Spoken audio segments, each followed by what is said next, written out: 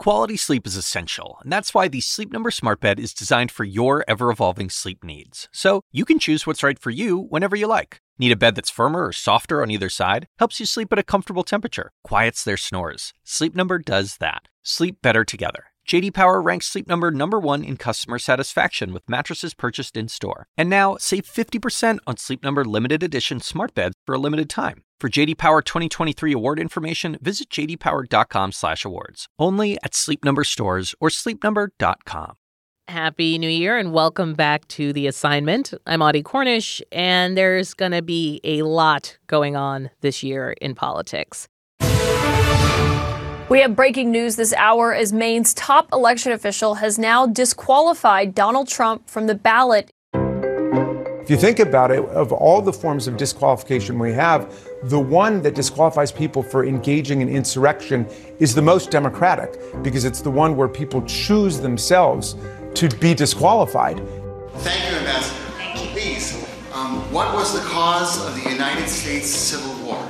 Well, don't come with an easy question or anything. I mean, I think the cause of the Civil War was basically how government was going to run, the freedoms and what people could and couldn't do. As someone who is a descendant of Robert E. Lee and grew up hearing about the War of Northern Aggression, it sounded exactly like what I heard from my grandmother who was trying to convince me. Who is a descendant of Robert E. Lee? Me. What? He is my great-great-great-great-grandfather on my mom's side. Did you know that? Right now we're talking about New York City and Chicago, but next year we're going to be talking about Denver and LA and Philadelphia. There is no end to this border crisis until there are real tangible solutions. If you thought the politics in 2023 were fun, just wait until 2024. It's going to be nonstop. They're poisoning the blood of our country. That's what they've done. He is effectively quoting Mussolini and Hitler. These tactics have been effective at getting people to want to give up democracy. They're coming into our country from Africa, from Asia, all over the world. They're pouring into our country. It's recognizing that this stuff isn't just offensive, it works. And it's not history, it's now. Here with me is CNN political director and host of the CNN Political Briefing podcast, David Chalian. David, thank you for joining me. My pleasure. Happy New Year, Audie. The holidays weren't exactly light on political news, even though I want them to be. I wished it to be.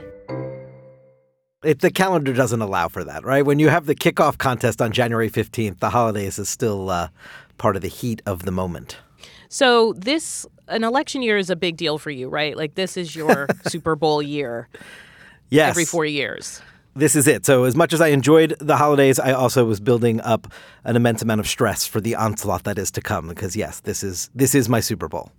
So let's rattle some of that off, which includes some of CNN's own projects, right? So there's going to be back-to-back town halls hosted by CNN anchors, and I think that's going to be Nikki Haley and Ron DeSantis. Correct. They're not the CNN anchors. They're the candidates, obviously. But yes, Caitlin Collins and Aaron Burnett will be hosting those town halls. Give it time. Okay. But there's also Iowa caucus, New Hampshire primaries. I think there's some debates. Yes. And also Congress comes back. Am I getting any of that right? You got it all right. And Joe Biden ends his vacation as well to welcome the election year in. Listen, this is going to be a very busy time. And if you add in to the calendar you were just sort of piecing together all the Trump legal components as well, it is going to be chock full every day of things that actually will be consequential in this election. We are now not in the year before, Audie. Now voters are going to weigh in on this process.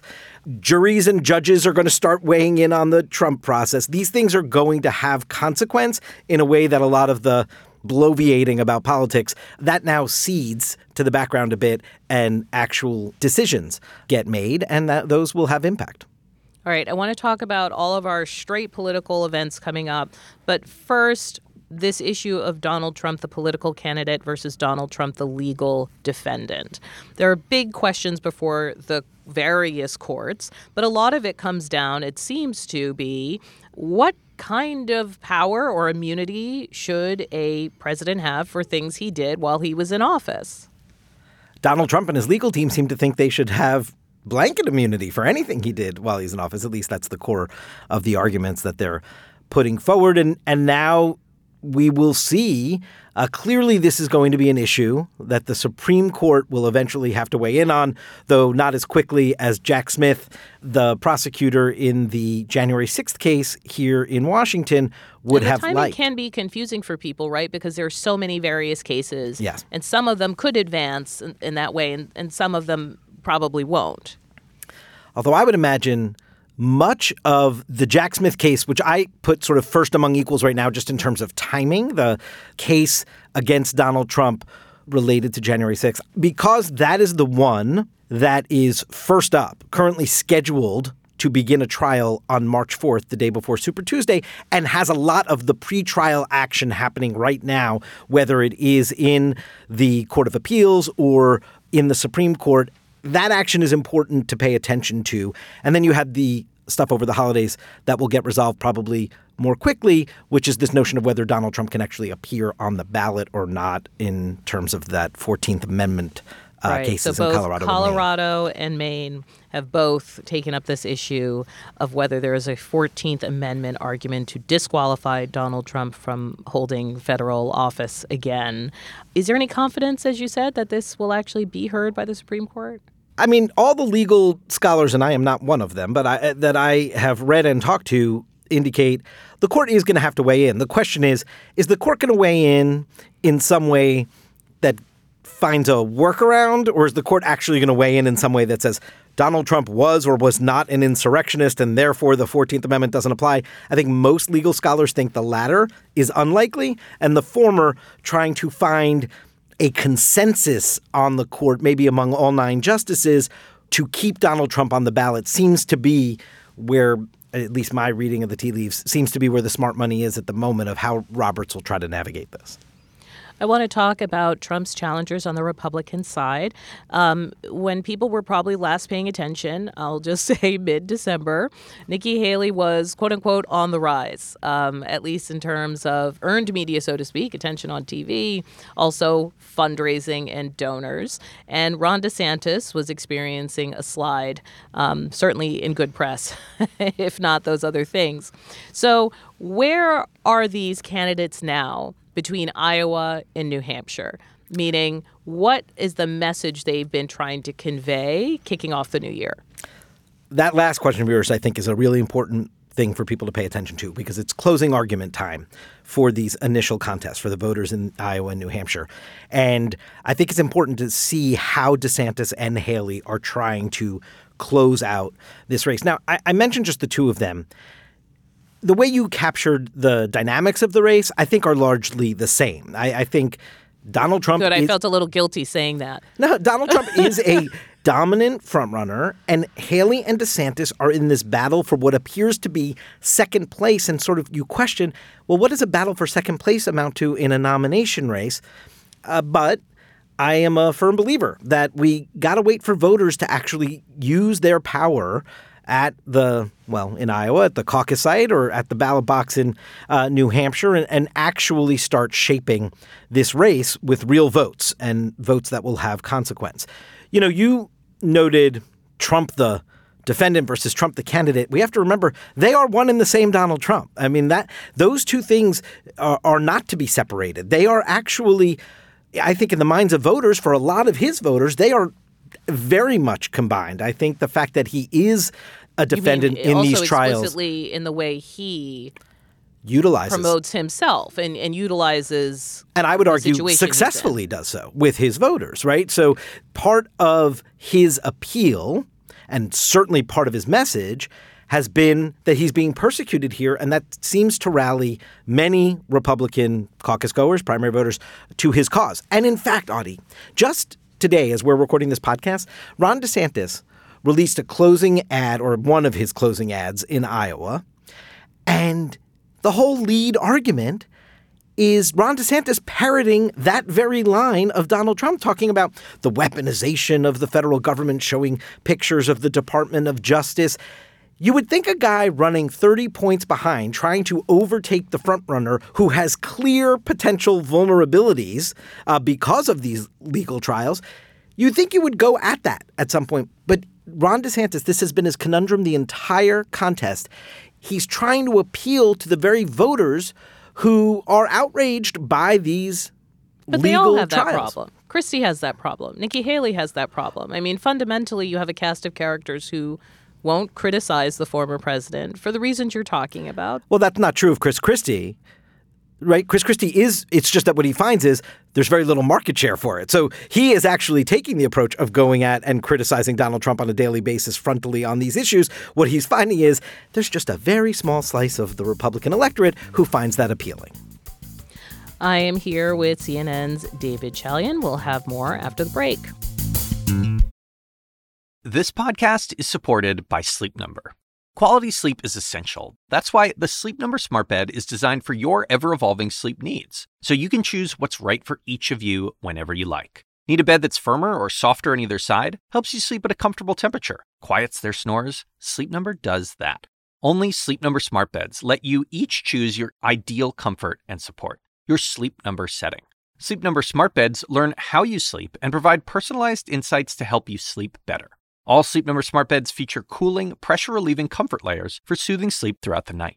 Temperature-balancing bedding is designed to move heat and moisture away when you're hot. When you're cool, they hold their energy to help warm you. Sleep better together. J.D. Power ranks Sleep Number #1 in customer satisfaction with mattresses purchased in-store. And now, save 50% on Sleep Number limited edition smart beds for a limited time. For J.D. Power 2023 award information, visit jdpower.com/awards. Only at Sleep Number stores or sleepnumber.com.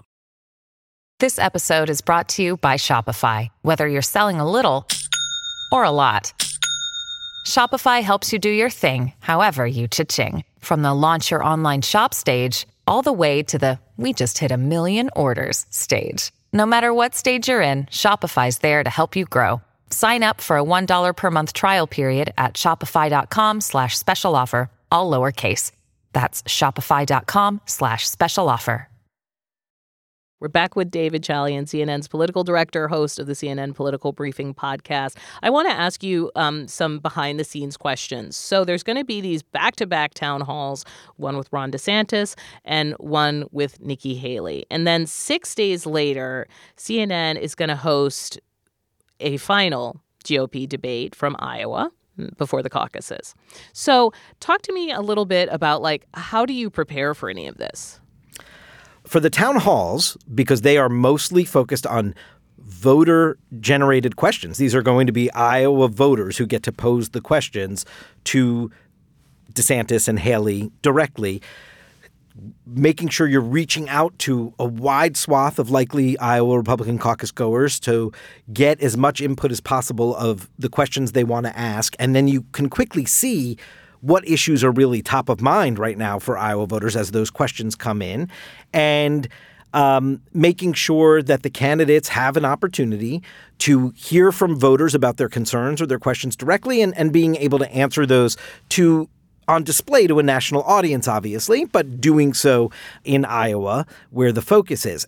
That is different than the debate, which I was just going to say, we obviously don't approach. We don't go out and ask voters for questions, but we as journalists gather around the table, do a ton of research. Obviously, we've spent all year covering everything these candidates have said, and this is an opportunity to test and poke and prod and make sure that their stances on issues, their words to be held accountable for, their differences and ideas get hashed out before the voters so that voters can actually make a side-by-side comparison or side-by-side comparison.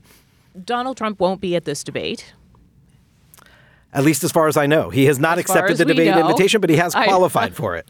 Exactly. So that is actually my next question about qualifications, especially in this very strange race where people are so far behind this front runner who has been just kind of looming over them the entire time. How do you decide who gets on the stage, and how are you guys thinking about that? Yeah, so we had set out when we announced the debate back in December what the qualifications would be. Now, I just want to remind your listeners, Audie, in 2023, there were 4 Republican debates. They were put on and organized by the Republican National Committee. So the RNC, the party itself, was the arbiter of the qualifications to get on the debate stage. And what their party, their rules. And what the RNC did is that with each successive debate, they kept raising the threshold along the, and that, by the way, we've seen cycle after cycle. That is the norm, because the whole theory of the case is, as the campaign is going forward, when you're getting closer to the voting, you really should be presenting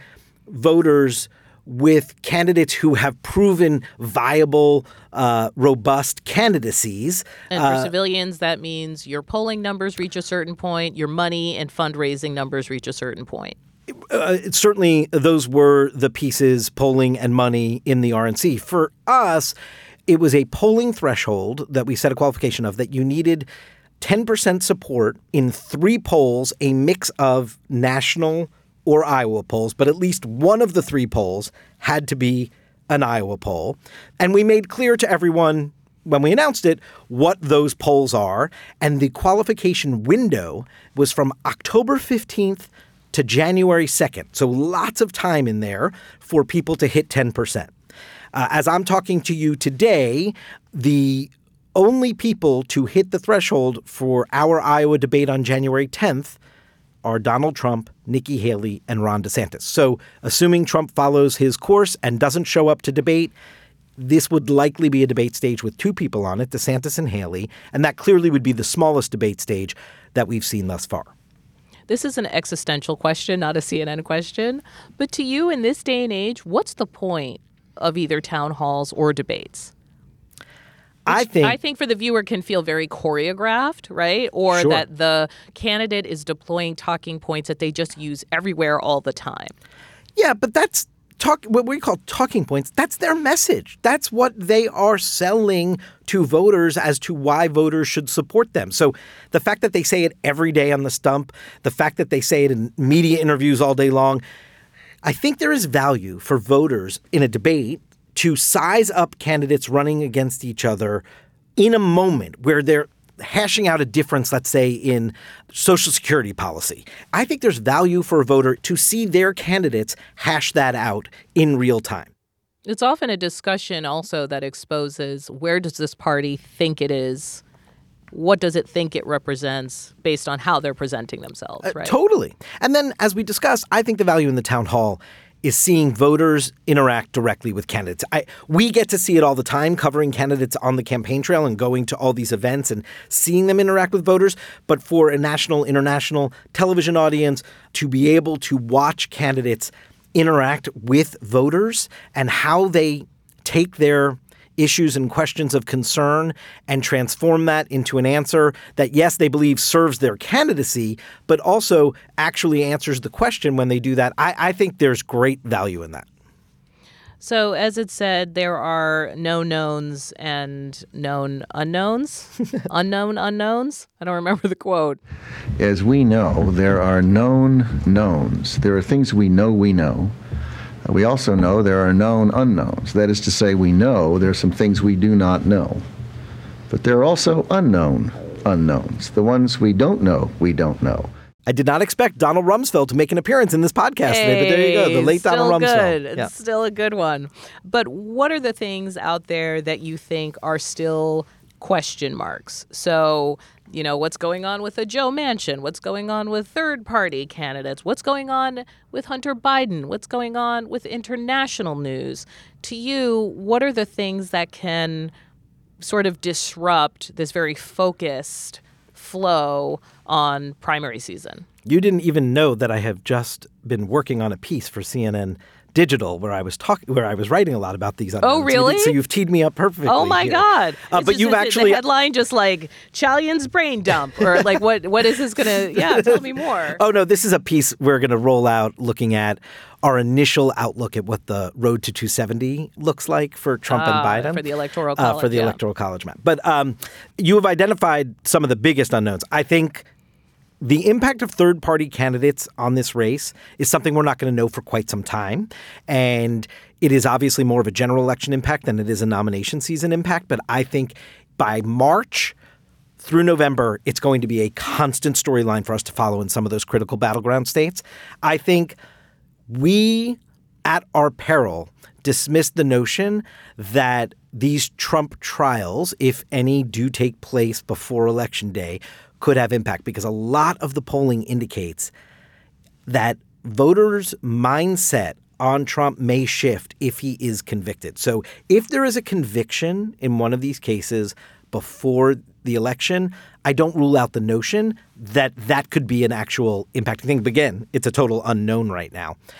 And I would argue that one of the biggest unknowns of the primary season, so in the immediate future right now, is if Donald Trump's dominance shows up with voters the way it has in the polls. I'm not suggesting he's somehow going to crumble out of nowhere and somebody else is just going to start rolling up victory after victory. But I do wonder if these margins that we're seeing in the polling play out differently when people show up to cast their vote. And then that will clearly impact the narrative and So the let coverage. me translate. What you're saying is if he wins by 30 points or wins by 5 points or loses by 6 points, that those numbers are going to be the thing people will talk about, like that will have significance. Margins matter in politics. They do. And I do think that will have impact on the race if the margins are far closer than people are expecting. The last thing I want to throw in the pile, it's probably in your story, is the economy. Because if we think back to the Bill Clinton era, it's the economy stupid kind of argument. This economy, by a lot of numbers, is good, but we all feel stupid about it. Like, we don't understand how to talk about it. We can't tell if it's good, bad, or good, ugly. People don't feel good about it. And it just feels like such a wild card.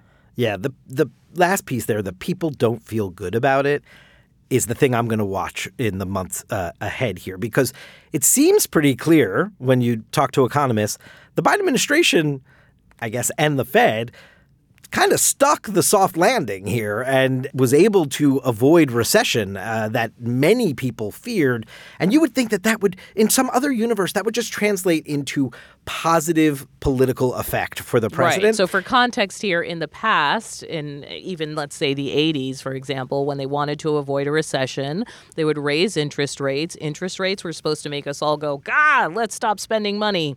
But what happened then was like high unemployment, right? It really hurt and halted the economy. That hasn't happened yet. But a lot of things, especially prices, haven't come down. And so it just feels like, you know, I was in a conversation with the White House spokeswoman, Karine Jean-Pierre, and it just felt like them trying to say, look, this is good, this is good, this is good.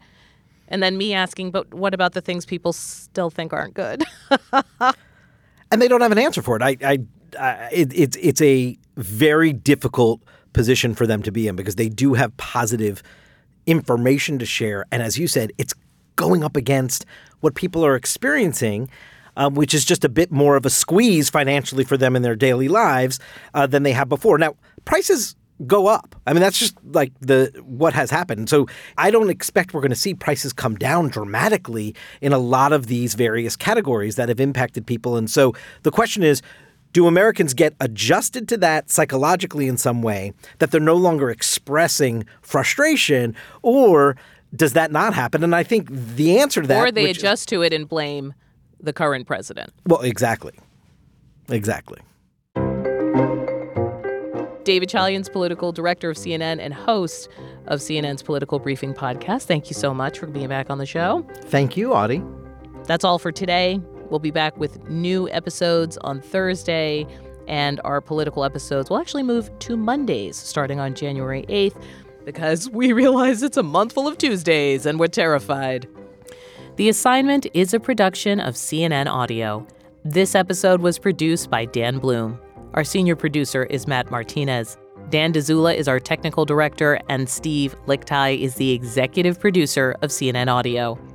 We got support from Haley Thomas, Alex Manasseri, Robert Mathers, John Dianora, Lenny Steinhardt, Jameis Andrus, Nicole Pesaru, and Lisa Namerow.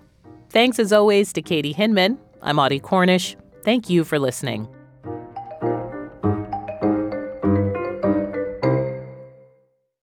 Quality sleep is essential, and that's why the Sleep Number Smart Bed is designed for your ever-evolving sleep needs. So you can choose what's right for you whenever you like. Need a bed that's firmer or softer on either side? Helps you sleep at a comfortable temperature. Quiets their snores. Sleep Number does that. Sleep better together. J.D. Power ranks Sleep Number number 1 in customer satisfaction with mattresses purchased in-store. And now, save 50% on Sleep Number limited edition smart beds for a limited time. For J.D. Power 2023 award information, visit jdpower.com/awards. Only at Sleep Number stores or sleepnumber.com.